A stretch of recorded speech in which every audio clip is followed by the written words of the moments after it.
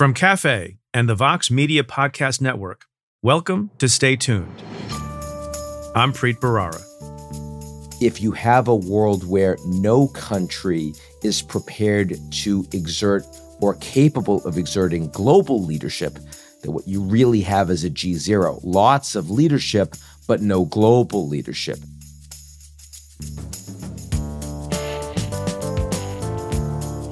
That's Ian Bremmer. He's the founder and president of Eurasia Group, a political risk consulting firm, and G0 Media. He also recently had a successful side gig as a stand-in for me as the host of Stay Tuned.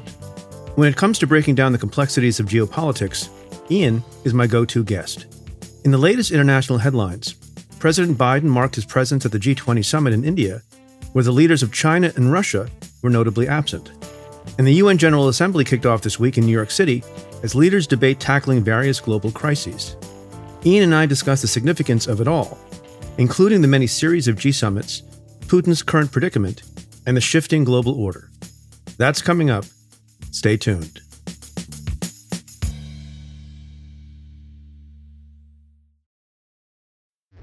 Support for this podcast comes from Planned Parenthood. It's hard to imagine a world where we leave future generations with fewer rights and freedoms. Since the Supreme Court's decision to overturn Roe v. Wade, politicians in nearly every state have introduced bills aimed at blocking people from getting the essential sexual and reproductive care they need, including abortion. Planned Parenthood believes everyone deserves access to care, and with supporters like you, they can reclaim our rights and protect and expand access to abortion care. Visit PlannedParenthood.org/future to learn more and support their cause. Support for this show comes from Slack. You're a growing business, and you can't afford to slow down. If anything, you could probably use a few more hours in the day. That's why the most successful growing businesses are working together in Slack. Slack is where work happens, with all your people, data, and information in one AI-powered place. Start a call instantly in huddles and ditch cumbersome calendar invites. Or build an automation with Workflow Builder to take routine tasks off your plate. No coding required. Grow your business in Slack. Visit slack.com to get started.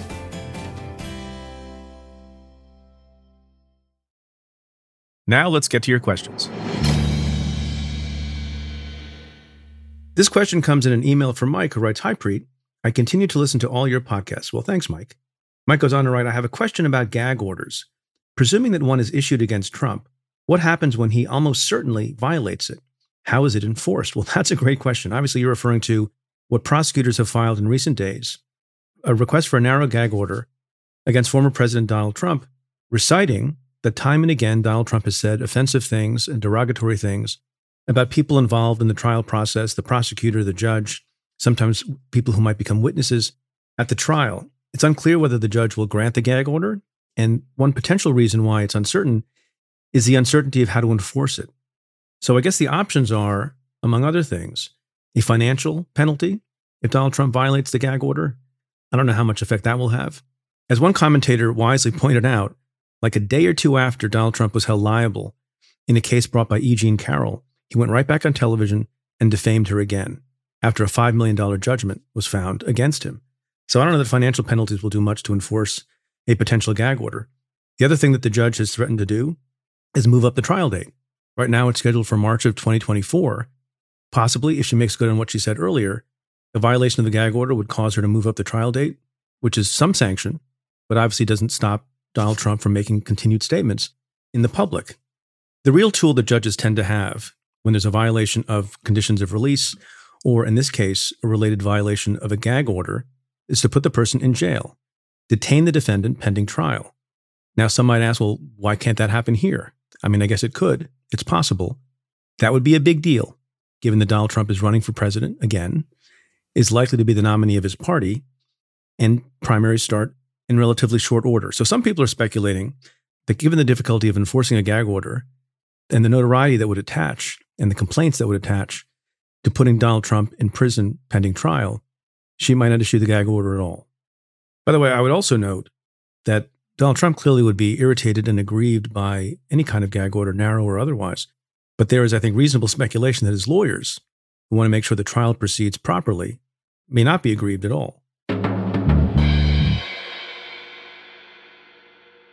This question comes in an email from Anne, who asks, what kind of punishment would be normal in a case like Hunter Biden's illegal gun purchase? I appreciate your reports.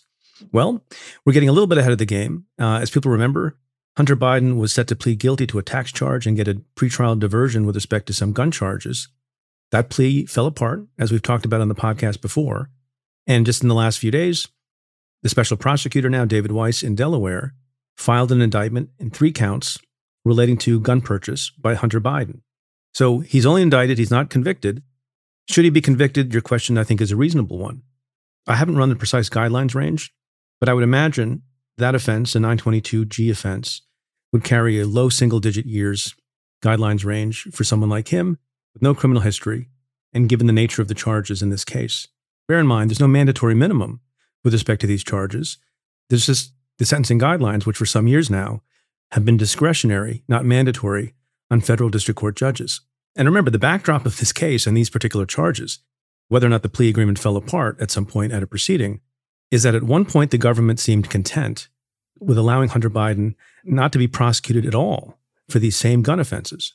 They were going to allow him to enter into pretrial diversion, meaning no guilty plea at all and no prison sentence associated with this charge. So I wouldn't be surprised, given the nature of the offense, given the first-time offender status of the defendant, and given the context of what the government had previously agreed to, which is known to the judge and can be taken into account because the judge is a human being, I wouldn't be surprised if the sentence is quite low. This question comes in an email from Stuart. Hi, Preet. Love the podcast. Here's my question. If the Georgia RICO trials get split into 2 or more groups, a speedy group and a slower group, do the results of the early trial impact others that follow? Can the later trial refer to conclusions of the first, or must it prove them again? Is it the same judge?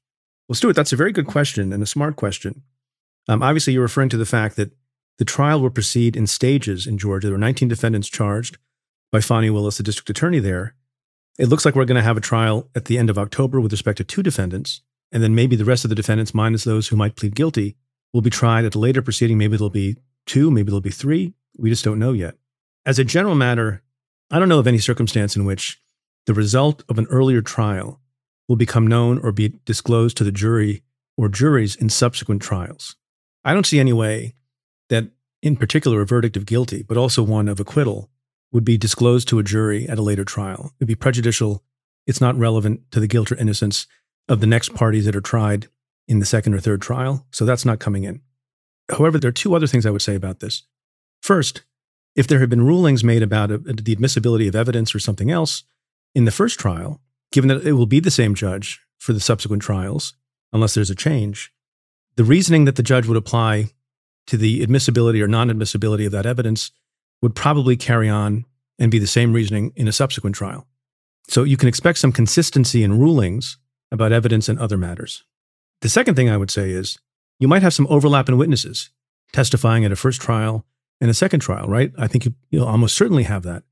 So if it's the case that witness A testified in a certain way at the first trial, and then that same witness testifies differently or in contravention of the earlier testimony at a second trial, the cross-examining lawyers will absolutely have the right to impeach that witness, in other words, present that witness with inconsistent prior testimony in order to cast doubt on the credibility of the witness.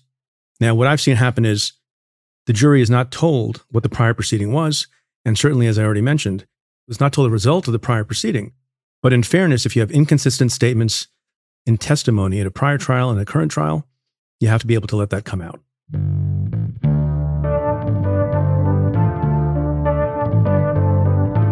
I'll be right back with my conversation with Ian Bremmer.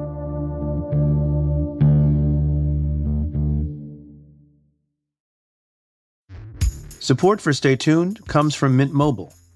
If there's one thing that all former U.S. attorneys for the Southern District of New York have in common, it's that we love a good sauce.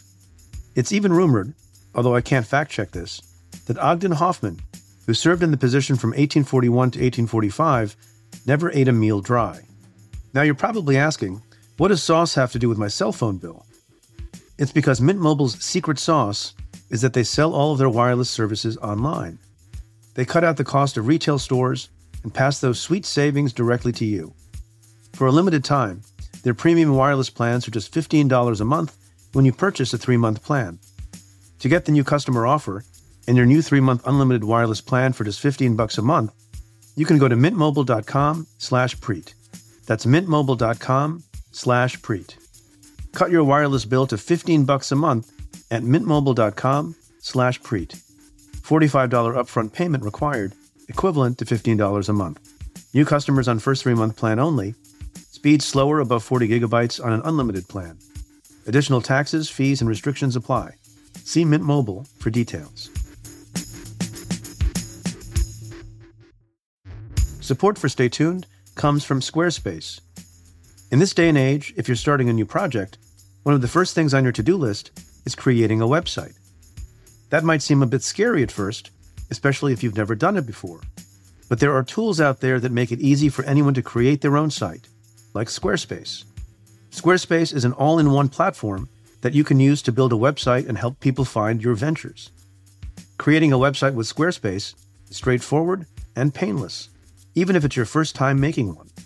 Whether you want to sell your products or a service, or need a place to host your blog or portfolio, Squarespace can help you get your name out there and makes it easy to find on the web. They have plenty of tools to help make your first website look pretty great too, all while customizing it to fit your particular needs. Because your site is your own, and it shouldn't be fit into a one-size-fits-all box. Get the functionality and the unique look that you need. Head to squarespace.com/tuned to save 10% off your first purchase of a website or domain using code TUNED.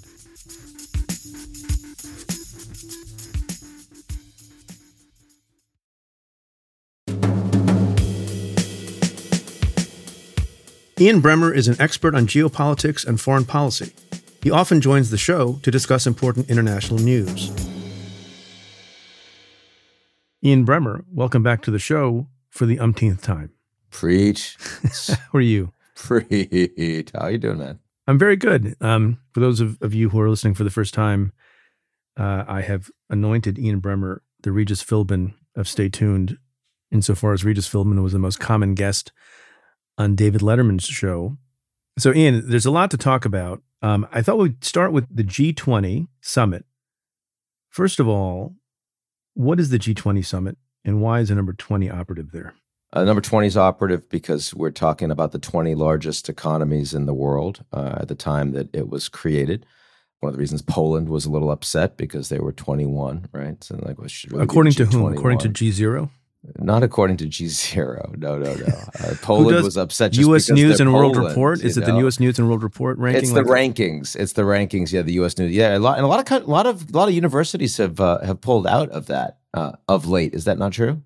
It is, but you're getting off topic. So no, you actually. It's a semi-serious question. It's a semi-serious question. How are the rankings of the world's largest economies determined?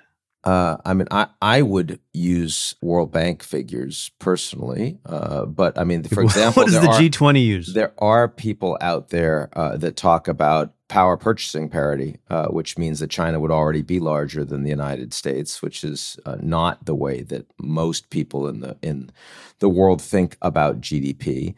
And I don't actually know what the original estimation. I have stumped Ian Bremmer. So wait, that's kind of random. So is it still 20 countries or is it more?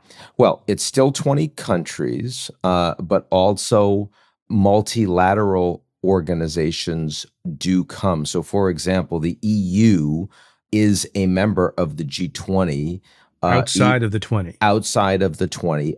This year, the Africa Union was invited to formally join. So that means that Africa, which needs representation, now will have representation ongoing the entire continent through the Africa Union seat. The IMF, the United Nations, the World Bank, the leaders of those multilateral institutions also all attend the G20. The presidency rotates from one country to the next on a yearly basis. There are all of these ministerial summits that happen in the run-up to the big leaders summit that happens that we just saw this past week. Can we do a taxonomy of these? There are a lot of summits. I think everyone always assumes that everyone knows what every summit is about and the importance of it.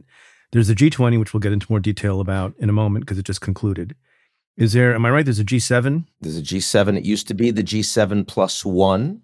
Before that, it was the G7. So what's the G7? The G7 are the advanced industrial democracies, the most powerful among that grouping. And they are a group of much more like-minded, similar political systems, similar economic systems.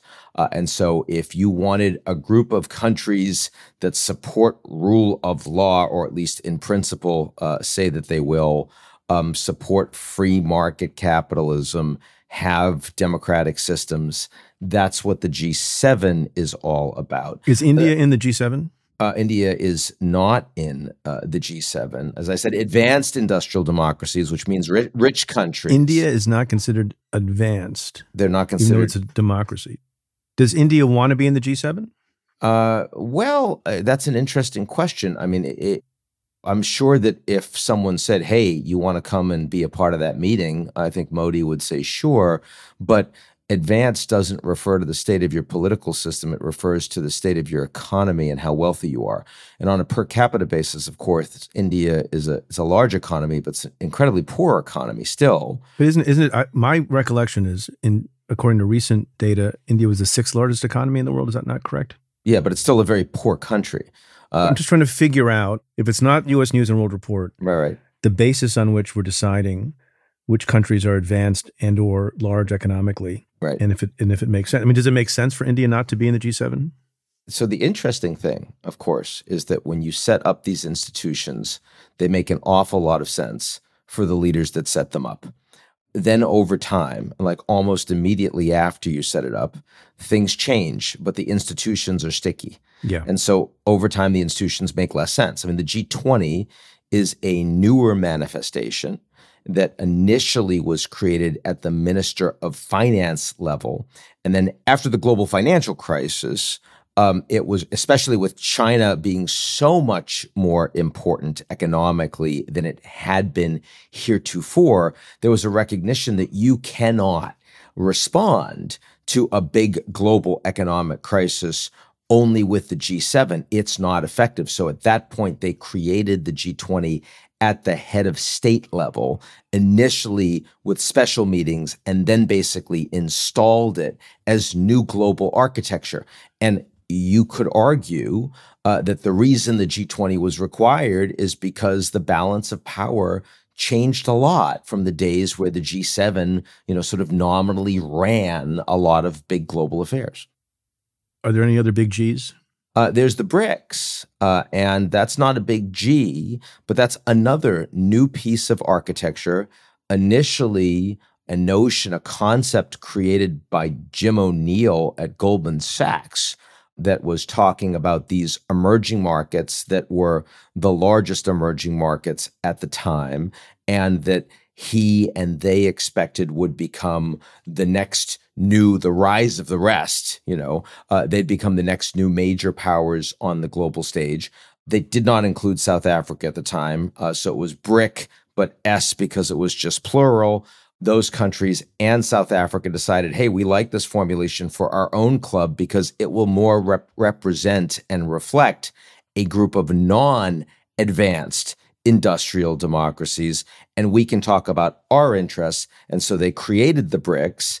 And now in the last BRICS meeting in Johannesburg in South Africa, they decided to invite an additional 6 countries, mostly Middle East and North Africa, to join that summit.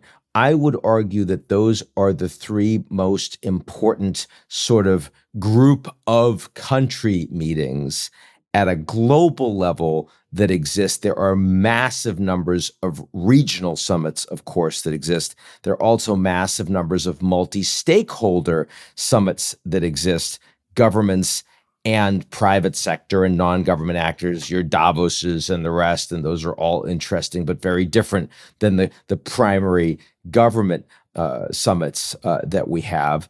NATO's obviously incredibly important from a security perspective. There's also a lot of talk about a G2, which doesn't exist, but nonetheless is the idea that when China and the United States are the most powerful countries in the world, that either the G2 is going to be aligned or confrontational, and that'll tell you a lot about what kind of a world order you have. And my own G0 that I started talking about, I guess about 12 years ago, which was the idea that no matter what your architecture, if you have a world where no country is prepared to exert or capable of exerting global leadership, whether we talk about being the world's policeman or the architect of global trade or the cheerleader and exporter of global values, that what you really have is a G0. Lots of leadership, but no global leadership. And I think we've kind of been in that G0 now for a bunch of years. So background questions about the different Gs and their summits led you to give an explanation for the name of your company. For the name of our media company. Yeah, exactly. And what's the G5? That's your favorite mode of transport. The G5 is a plane. Yeah, I was going to say, wait a second, it's a wholly different G. My God, I know. Yeah, it's another joke we're going to have to cut. Another dad joke we're going to have to cut from the episode. I don't know. Why do you cut all of these jokes that you bring up? They surprise me. Sometimes you're like a repressed funny person. I don't know what's going on. RFP. I'm an RFP. Yeah. So just overall, do we have too many summits, or is convening of leaders, finance leaders, actual lead political figures from various countries, is that always a good thing, or can it be too much? It can be too much when the institutions really are no longer capable of serving the purpose that they had been intended to serve, but they soldier on beyond their sell-by date. So is that true of any of these summits that you've been referring to? No, but I could argue that it's true of the Security Council. At the United Nations. Yes. Yeah. And the United Nations as an organization is incredibly important. And we have now just this week, the United Nations General Assembly, and everyone from around the world sort of shows up in New York, and it does a lot of important work on global climate, increasingly on disruptive technologies, on trying sustainable development for the 8 billion people on the planet, food aid, you name it. But the Security Council, which was created back in 1945, you gave permanent membership, which means veto power to stop anything from happening, to all of the folks that won World War II. And it turns out that was a really bad formulation for an organization like this. And it was really bad almost immediately. It was bad like at the end of the 40s when the Soviets decided to take a whole bunch of territory in Eastern Europe, and then you had the Berlin blockade, and suddenly the guy that you thought was your ally has become your erstwhile opponent and has the ability to veto anything at the Security Council. And, nowadays you've got India, which is this incredibly important economy and the world's largest democracy, and they can't be a permanent member. Not so advanced, but still very important, playing a big role, an increasingly big role on the global stage, can't be a permanent member. You've got Japan, the third largest economy in the world, completely aligned with rule of law, the UN charter. They can't be a permanent member because they lost World War II. Same thing is true of Germany. And yet Russia is a permanent member, and we consider them a war criminal. So it's actually broken. It's fundamentally broken. And by the way, everyone knows it. And it's irrevocably broken, right? Is there any reasonable process by which you could unlock the Security Council membership? There's no way that you could get any members with vetoes to expand membership with vetoes, or to get rid of or water down their vetoes, because they are by definition, if you have a veto, you're not going to vote for yourself to be off. But there's this interesting thing, the General Assembly, which of course is the group that includes all of the member states of the United Nations. So it's everybody. It's Burkina Faso, it's Malta, it's Andorra, it's tiny little countries that then have a spot on the global stage. There was an effort by, I believe it was Liechtenstein and Finland. And they together got passed a General Assembly agreement that whenever a Security Council member uses a veto, that member has to then come and explain why they use the veto to the General Assembly. And it's actually sort of annoyed the permanent members and has made them somewhat less capricious about wanting to use that veto. Who's it annoyed more, like Russia or the U.S.? Oh, it's definitely annoyed the Russians more, because they're the country that it has become a functional pariah when it comes to rule of law. There's no other permanent member that actually wants to break the existing governance system of the world order. I mean, China absolutely wants a lot more power in existing multilateral institutions for itself. They believe that the West is, very hypocritical in the way they use their power. They want to create additional architecture where they have influence, but they don't want to break the existing architecture.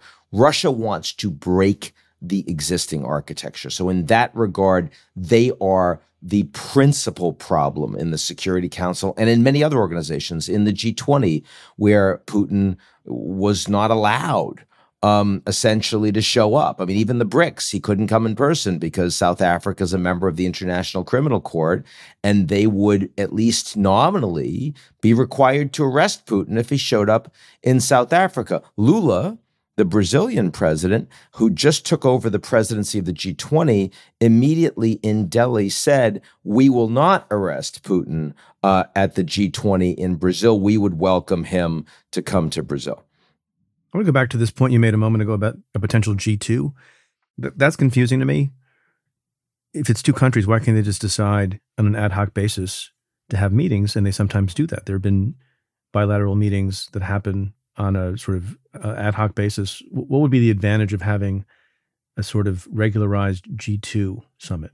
Well, first of all, it's more of a concept than it is a summit. Yeah. But when you talk about the G2, you talk about the idea that there are a series of meetings and relations, kind of like the old Strategic and Economic Dialogue, the SED, and that the Americans and the Chinese together put together an entire, sort of network of high, mid, and low-level meetings involving the entire sort of how we think about the things that matter for the U.S. and China in their ability to maintain a stable and hopefully sustainable relationship.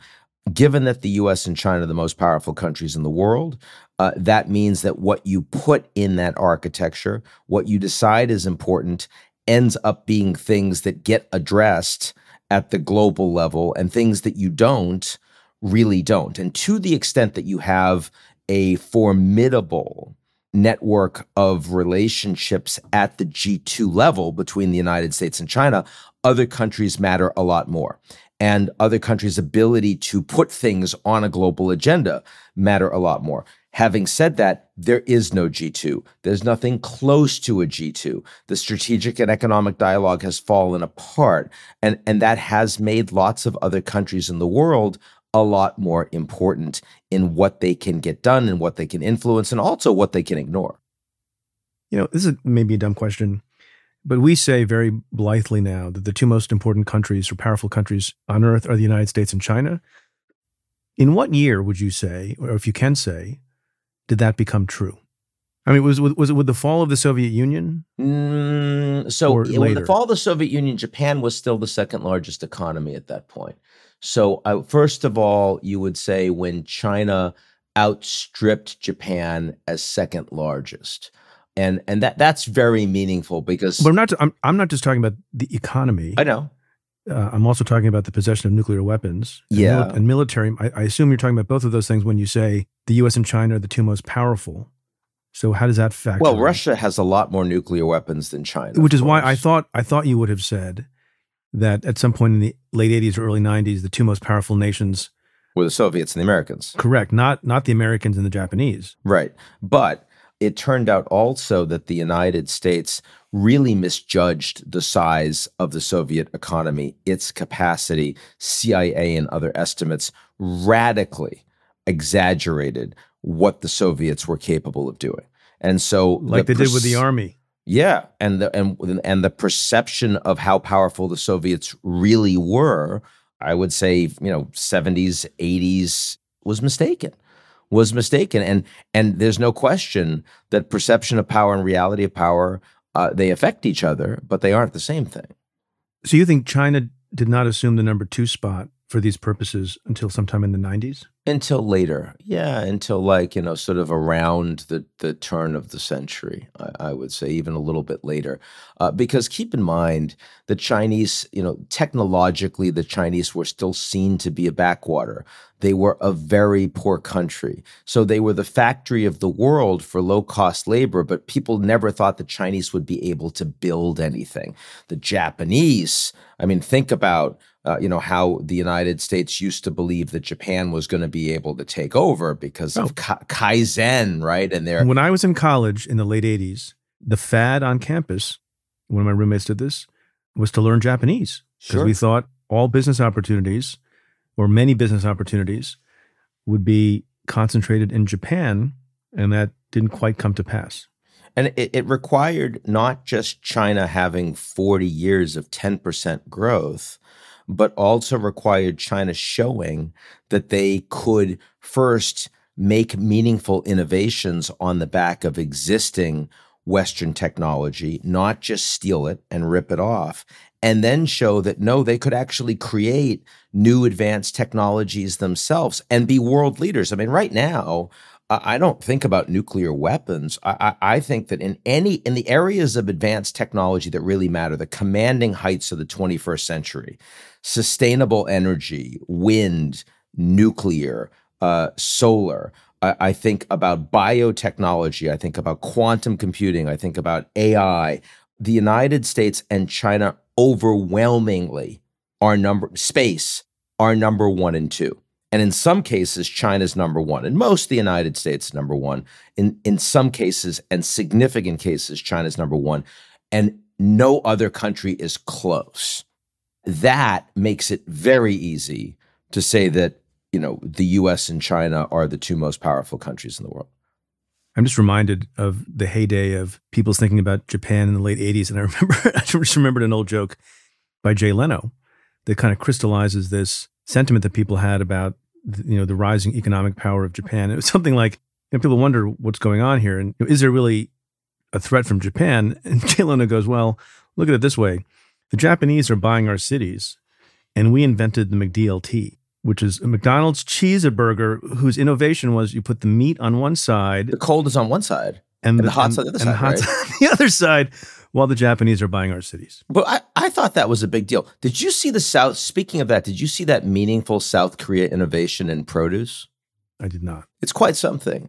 So they will sell you a 7-pack of bananas already taken off the bunch. So there's 7 individual bananas that are in a plastic wrap, one tray of 7 bananas. You visualizing this? I'm visualizing it. They're lined up. Should all our listeners visualize this as well? Well, it's almost like you'd see a pound of chuck steak. This is like 7 bananas lined up just in a foam and the plastic on top of them. But here's the innovation, Preet. Here's the innovation, is that the 7 bananas actually are at different levels of unripeness. Oh. It's a 1-a-day banana. So it coincides properly with the passage of time. It coincides. If you're only one person, if you're living at home by yourself, and a lot of South Koreans apparently are, at least the banana-eating South Koreans, or maybe there's only one banana eater in your household, and you eat 1 banana, say every morning or every evening. It could go either way. Yeah, but the point by day 7, it's going to be overripe. It's going to be exactly, unless you. But then you make banana bread. Innovation. The South Korean innovation. And I just think, I thought, when I saw that, you know what I thought? What'd you think? McDLT. Look. That was a meaningful innovation. I have a chapter in my book that's about kind of meaningful innovations that you wonder why they didn't happen earlier. And it doesn't require, and I make the point about institutions generally, that they don't have to remain static. And you think, well, I need an engineering degree or some advanced scientific knowledge and expertise to invent something better and new. And the example that always got to me was the person who decided one day, maybe we should make ketchup bottles upside down Yeah. with the opening on the bottom to take my God. to take advantage of gravity. Exactly. And you remember the commercial? I mean, we had ketchup for a long time that Heinz used to have a commercial, You have to hit it. right?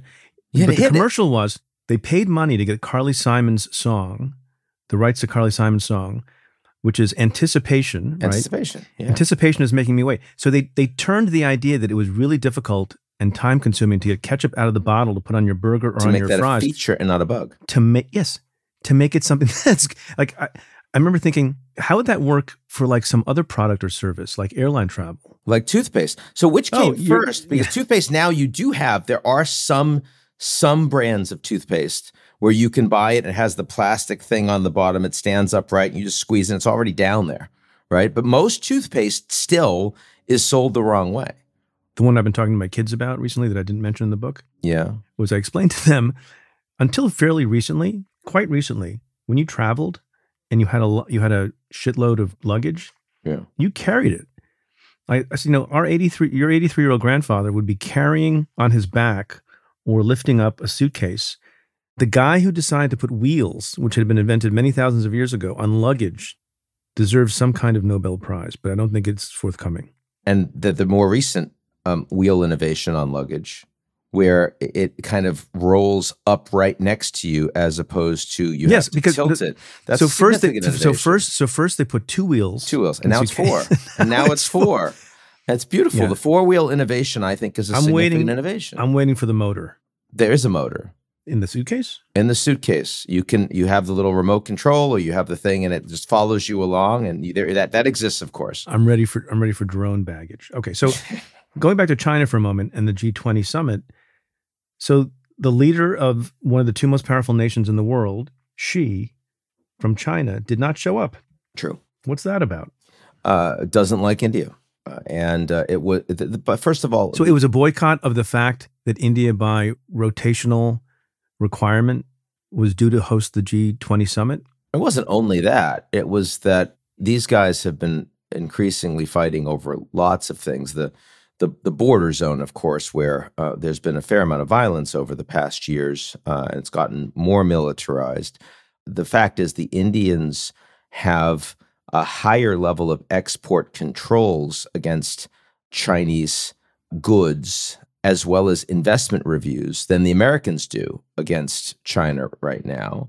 And the Chinese really didn't like that. The Indians are, portraying themselves as the leaders of the global South, saying that China's not really a member of the global South, that they're wealthier, they're massive carbon emitters, they are the biggest creditors to a lot of the developing world. They can be rapacious in the way they treat these countries. And so India's standing up for the little guy.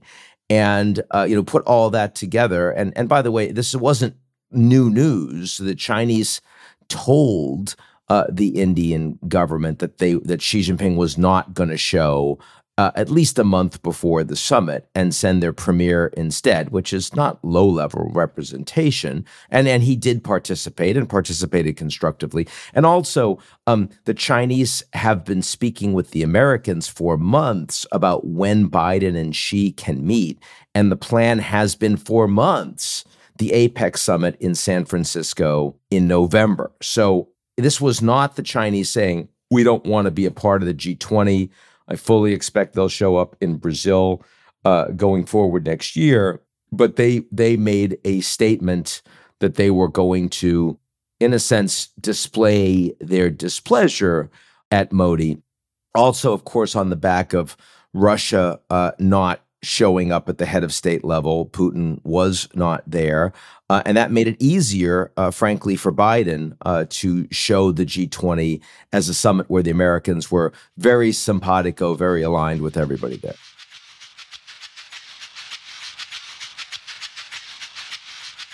I'll be right back with Ian after this.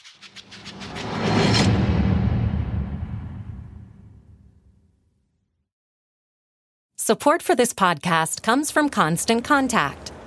If you're a business owner, you already know that it's really, really hard to cut through the noise of everyday life. If you want to connect with your customers, you need to break through the noise. you need Constant Contact. Constant Contact is a marketing platform that makes it easy to reach new audiences, grow your customer list, and connect over email, text, social media, and more. Whether you're a marketing guru or just learning the ropes, Constant Contact offers writing assistance tools and automation features that make it simple to say the right thing at the right time. So get going and start growing your business today with a free trial at ConstantContact.com. Just go to ConstantContact.com right now. Constant Contact, helping the small stand tall. ConstantContact.com. Support for this show comes from Sylvan Learning. As a parent, you want your child to have every opportunity, but giving them the tools they need to tackle every challenge, that takes a team. Now more than ever, educational support tailored exactly to what your child needs can make all the difference. That's why parents have trusted Sylvan Learning for 45 years as the ultimate teammate in their child's educational journey, instilling in them a love for learning and a passion for reaching the next level. And Sylvan's Insight Assessment can identify gaps in learning and areas that could be of concern for your child. It's a 360-degree view into your child's learning that you can't find anywhere else, and helps ensure that your child didn't miss something in school that might put them at a disadvantage in the future. And right now, it's the best price of the year at $29. Go to sylvan29.com to learn more and get your child's assessment for only $29. That's SYLVAN29.com.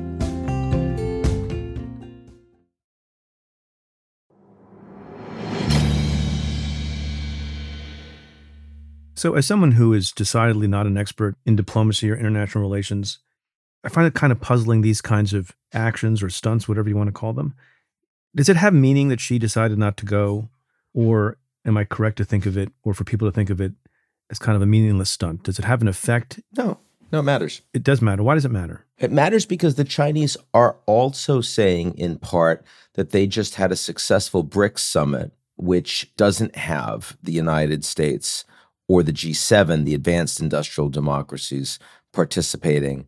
And this is a place where the Chinese can set more of a global agenda that they want with those countries. They have the Belt and Road Summit where even though lots of countries are invited, this is primarily bilateral hub and spoke. China and their investment partners all over the world, they can have much more dominance of those organizations. So, I mean, it is really displaying, some gravity, some trajectory of how the country relationships that will affect the way power is distributed around the world and how decisions are made that do affect all of us, how that's likely to continue to emerge. I mean, geopolitics is a constantly shifting thing.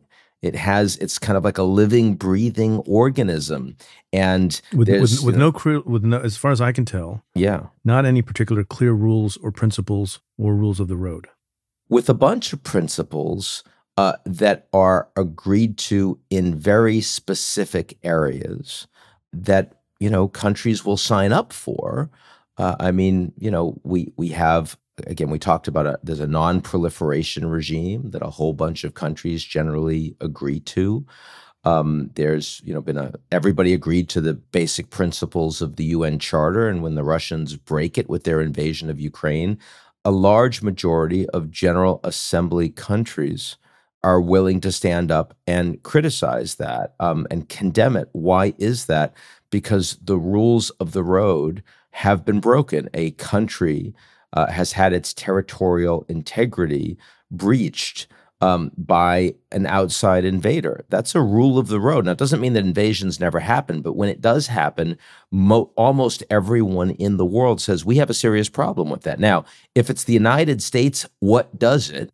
Like in the second Iraq War, and the U.S. is the most powerful country in the world, they can kind of get away with it, but countries will have long memories they will be angry as a consequence, and they will bring it up for decades and use it to justify some of their own behaviors or some of their unwillingness to listen to the Americans. So, I mean, the very fact that when you break the rules, it has consequences and lasting consequences also mean that those rules matter.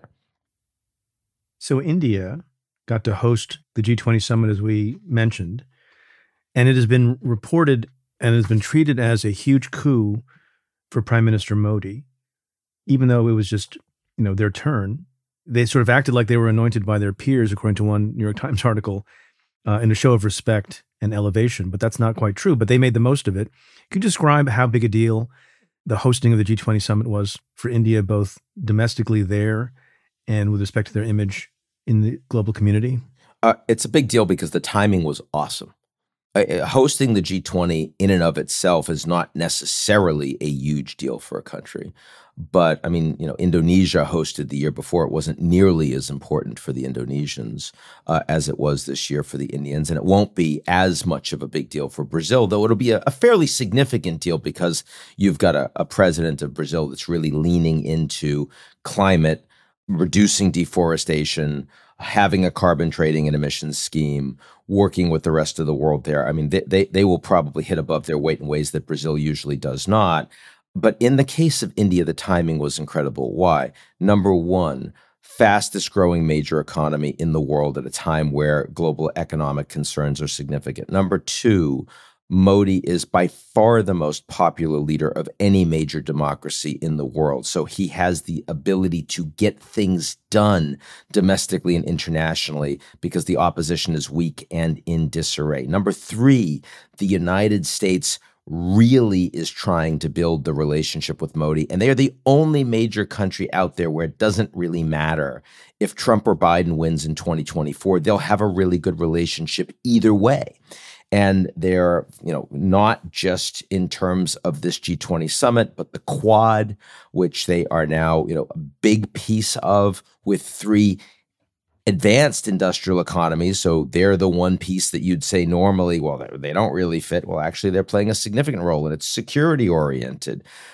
So for all of those reasons and others I could point to, like, all the technology investments which are now coming into India, the fact that they have engaged in a domestic policy of economic reform and technological innovation, all of those things really meant that this was a great coming out party for India on the global stage, a country that historically has not wanted to play a significant global role.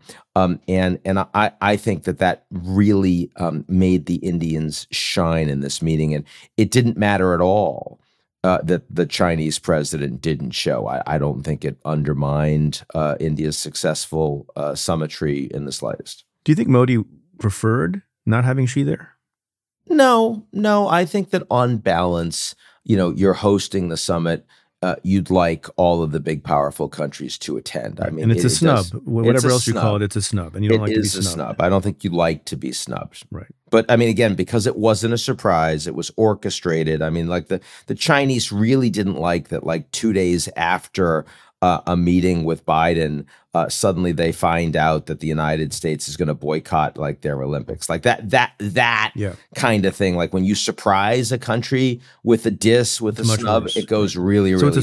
So it's a softer snub. Yeah, it's a much softer snub. What was accomplished? Let's talk about some of the issues that were at the fore at the G20 summit. Climate. Nothing. Virtually nothing happening. Yeah, it was that the expectation? Expectation was climate would be a little bigger. I mean, there was an announcement on biofuels that the Americans were a part of. There was an announcement on green hydrogen, but really there were no significant new commitments, hard commitments that were actually made on climate at the G20. That was a nothing burger. But is that the place where those kinds of things should have happened, or are there other forums where climate can be advanced? I mean, primarily, of course, the most important would be the COP summits, which coming up in Abu Dhabi, and that changes every year. And again, Brazil's going to be hosting the global COP coming up, so that's why I mentioned they're important. Last year was in Sharm el Sheikh in Egypt. And but having said that, This was meant to be a development summit and a climate summit. It was reasonably successful as a development summit. It was not successful as a climate summit. Modi cares about both of those issues meaningfully, and there wasn't really global movement on the latter. What do we mean when we talk about development? We talk about the ability of multilateral institutions and the governments that are part of them, the World Bank, the New Development Bank, others, to be able to effectively drive investment, sustainable investment, and also deal with high levels of indebtedness among the poorest countries in the world. On that front, significant movement, both in setting a new direction for the global agenda, the prioritization of that issue on the agendas of the main economies in the world, and also commitments to actually start putting more paid-in capital to the World Bank, directing that money towards poorer countries in the world. Talk about increased infrastructure, rail, trucking, and ports, and the rest, shipping from India through Africa, the Middle East, and Europe. All of those things were incremental but meaningful, and a shift towards the global south, with India playing a leadership role. That is a big deal. I expect that in 10 years' time, we will look back at this G20 as a change of trajectory in that direction. Do they spend any time talking about artificial intelligence? At the G20, very little. That's been primarily the G7, which started off with the Hiroshima G7 summit. There's been a lot of that at the European Union level with their AI regulations that are being developed, probably the most sophisticated and complex so far.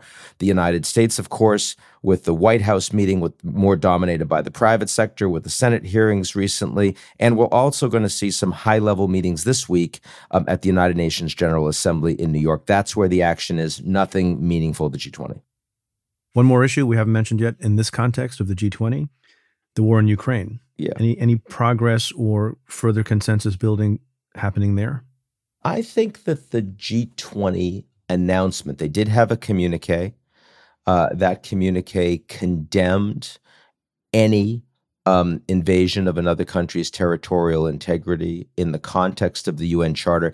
It did not explicitly condemn Russia for the Ukraine invasion. Yeah, so isn't it proper to view that as kind of softer than one would have hoped? It's softer than last year in Indonesia, but it does more accurately reflect both India's sensibilities and the sensibilities of the G20 as a whole. The G7, they all believe that Putin is a war criminal. The G20 doesn't really understand why Ukraine gets all the attention, aside from the fact that they're white Europeans, compared to all of the other places where human rights are being massively walked all over, in sub-Saharan Africa and the Middle East, and where the Americans and Europeans don't care very much. So they don't like it.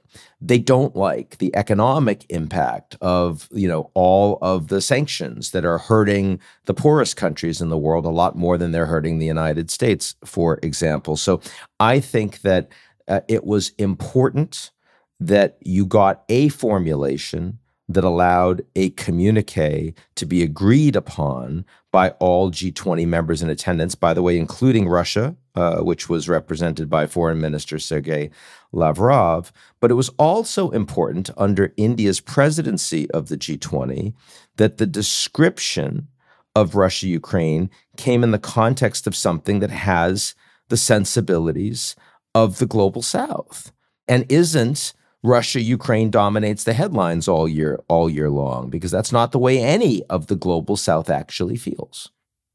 It occurs to me to ask you this question as we talk about India and Russia and China and the United States and the complicated sort of chess game or dance that unfolds between and among those countries.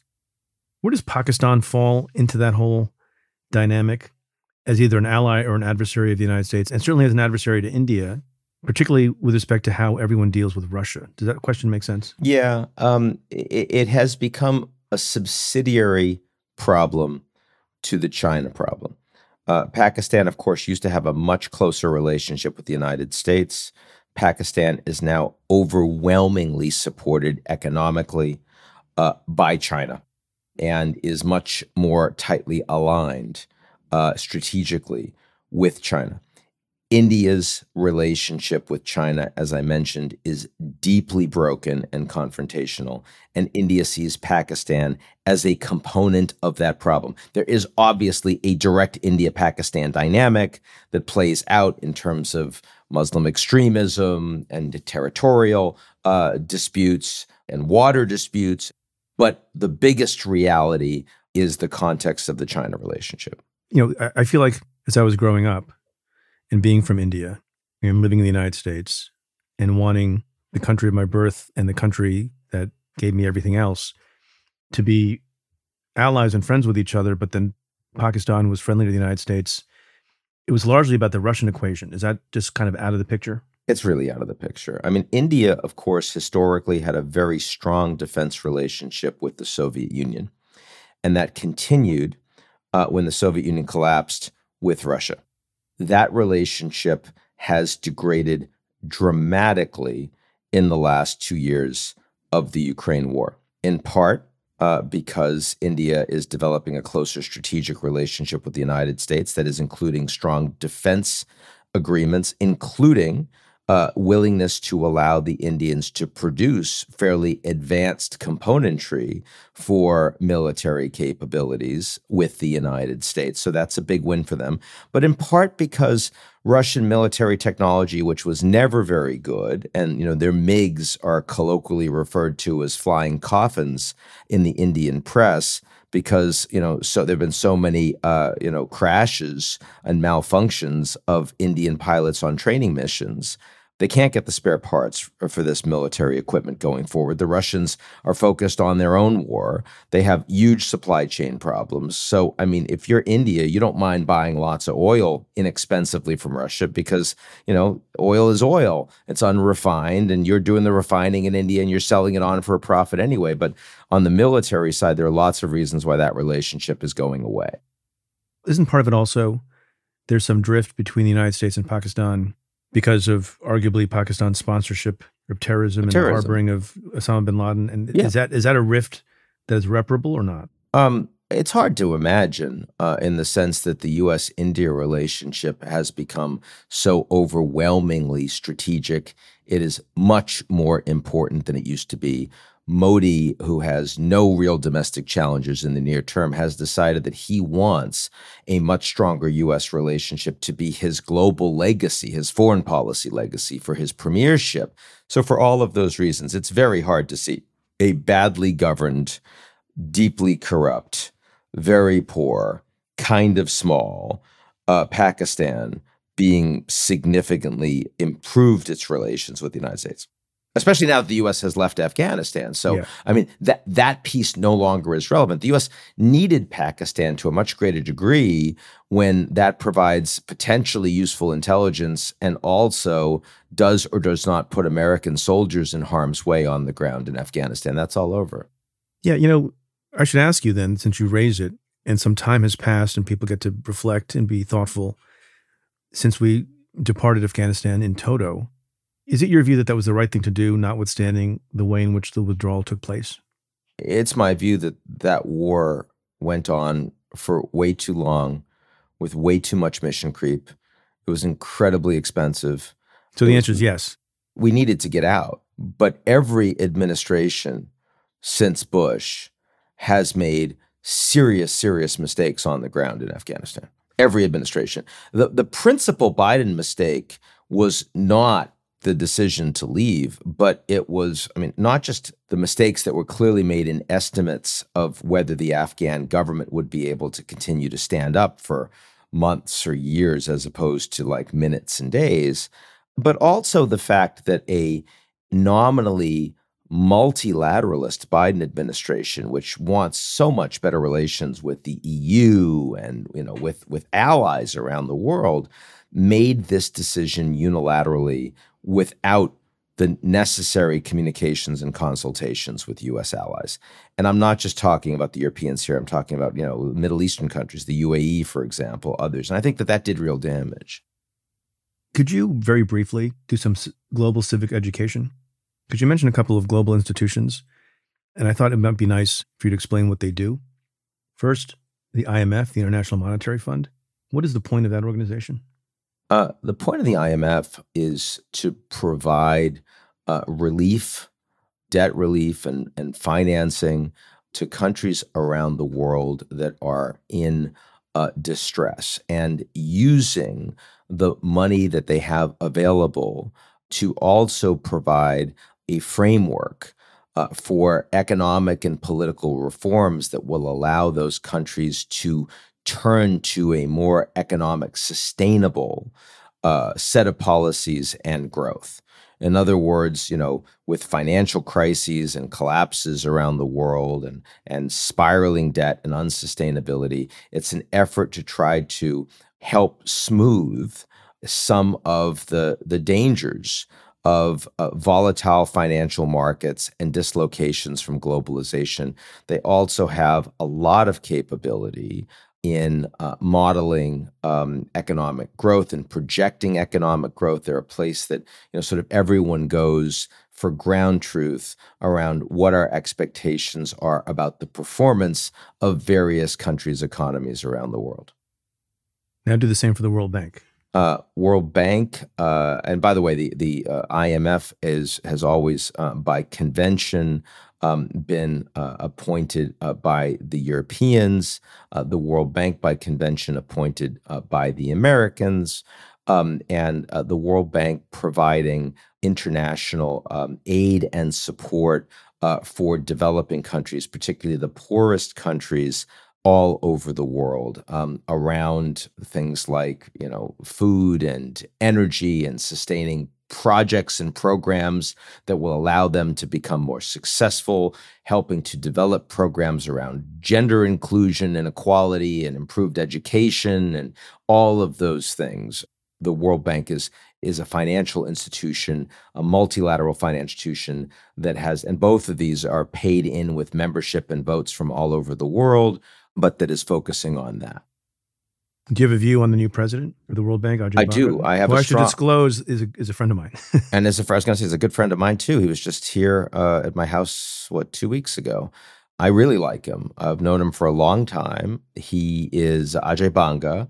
He's someone who is, first of all, has a huge amount of experience in the developing world, understanding how challenging those markets are and will be, given climate change, given lack of financial inclusion, given strong indebtedness, but also has private sector sensibilities. He was just CEO of MasterCard and, wants the bureaucracy of the World Bank to be run effectively, wants to ensure that this organization can do the most it can with stretched resources in a global environment that's becoming much more challenging, especially for the poorest people in the world. Extreme poverty is increasing in the last few years. The World Bank has, and the headwinds from climate change are growing. So the World Bank has a much tougher job to do, and they need leadership like Ajay. I think he's a great choice. I'm really glad he got the job. Me too.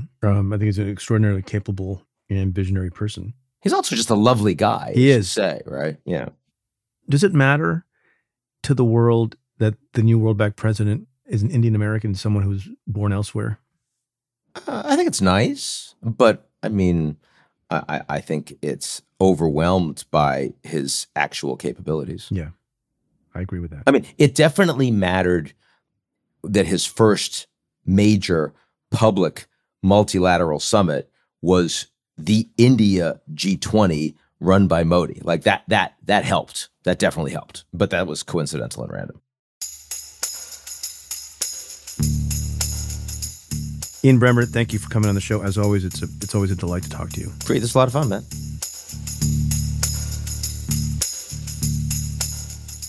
My conversation with Ian Bremmer continues for members of the Cafe Insider community.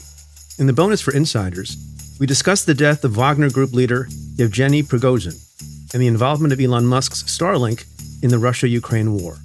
But increasingly, in the digital world, technology companies exercise sovereignty. They decide who wins and loses. Sometimes they decide who lives and dies. That wasn't true 5 years ago. That's just a radical transformation of the way we think about power. To try out the membership for just $1 for a month, head to cafe.com/insider. Again, that's cafe.com/insider.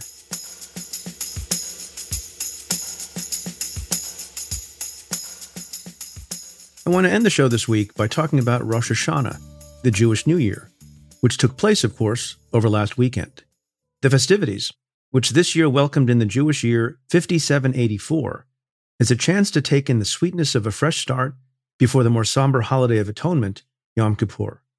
Jews dip apples in honey, blow the shofar or ram's horn, and perform tashlich, a casting off of the old that usually consists of throwing breadcrumbs into a body of water. The holiday is all the sweeter in New York, given its staggeringly long history here. The first Rosh Hashanah in the Big Apple took place in 1654, and it's a pretty inspiring tale. In August and September 1654, around 25 Jews arrived in what was then New Amsterdam, in the Dutch colony of New Netherland. They were the first Jews ever known to have been in what is now New York. All but a few of the immigrants came from a single boat that had originated in Recife, Brazil. They were refugees fleeing brutal Portuguese persecution. Many of the new immigrants are believed to have held a Rosh Hashanah service only a week after their arrival, on September 12, 1654, or 5415 in the Jewish calendar. This is widely believed to be the first Jewish holiday ever celebrated in North America. No one is certain where the service took place, but many believe that it was at a private home on the corners of what are now Broad and South William Streets in Lower Manhattan, pretty much exactly where Vox's New York office stands today. The immigrants worshipped inside because New Netherlands Governor Peter Stuyvesant was not known for being particularly tolerant of different faiths. In fact, Stuyvesant attempted to have the Jewish arrivals expelled, even calling the Jewish people deceitful, very repugnant, and hateful enemies and blasphemers of the name of Christ. The Jewish immigrants, however, petitioned to the Dutch West India Company, Stuyvesant's employer, of which several prominent Dutch Jews were members. The company overruled Stuyvesant and his bigotry, and the Jewish immigrants were ultimately allowed to stay in New York, where they thrived. One, Asser Levy, who may have served as the cantor during the first Rosh Hashanah, went on to become the first North American Jew to own his own property and became a respected merchant and supporter of Jews and Christians alike. The Jews who celebrated Rosh Hashanah in New York some 369 years ago went on to establish in 1655 Congregation Shearith Israel, the oldest Jewish synagogue congregation in the country. The Orthodox synagogue is still going strong today, one of over 1,000 places of Jewish worship in New York City, serving some 1.6 million local Jewish people. The spirit of religious and cultural tolerance that makes New York so special in 2023 also began to take hold in New Amsterdam. This was especially true a few years after the first Rosh Hashanah, when political leaders in Old Amsterdam sent the still recalcitrant Stuyvesant new guidelines for how he should treat other faiths. The Chamber's words to Stuyvesant are just as powerful today, quote, "The consciences of men ought to be free and unshackled, so long as they continue moderate, peaceable, inoffensive, and not hostile to the government. Such have been the maxims of prudence and toleration by which the magistrates of this city have been governed. And the consequences have been that the oppressed and persecuted from every country have found among us an asylum from distress. Follow in the same steps, and you will be blessed." End quote. Shana Tova, or Happy New Year to you and yours, and may we continue to live by this policy of tolerance and mutual respect.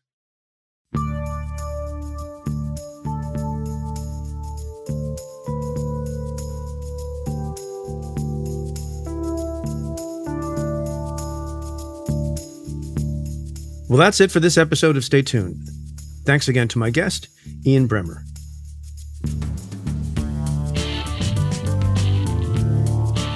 If you like what we do, rate and review the show on Apple Podcasts or wherever you listen. Every positive review helps new listeners find the show. Send me your questions about news, politics, and justice. Tweet them to me at Preet Bharara with the hashtag AskPreet. You can also now reach me on Threads, or you can call and leave me a message at 669-247-7338. That's 669-24-PREET. Or you can send an email to letters@cafe.com. Stay Tuned is presented by Cafe and the Vox Media Podcast Network. The executive producer is Tamara Sepper. The technical director is David Tadashore. The senior producer is Matthew Billy. And the Cafe team is Noah Ozalai, David Kurlander, Nat Weiner, Jake Kaplan, Namita Shah, and Claudia Hernandez. Our music is by Andrew Dost. I'm your host, Preet Bharara. Stay tuned.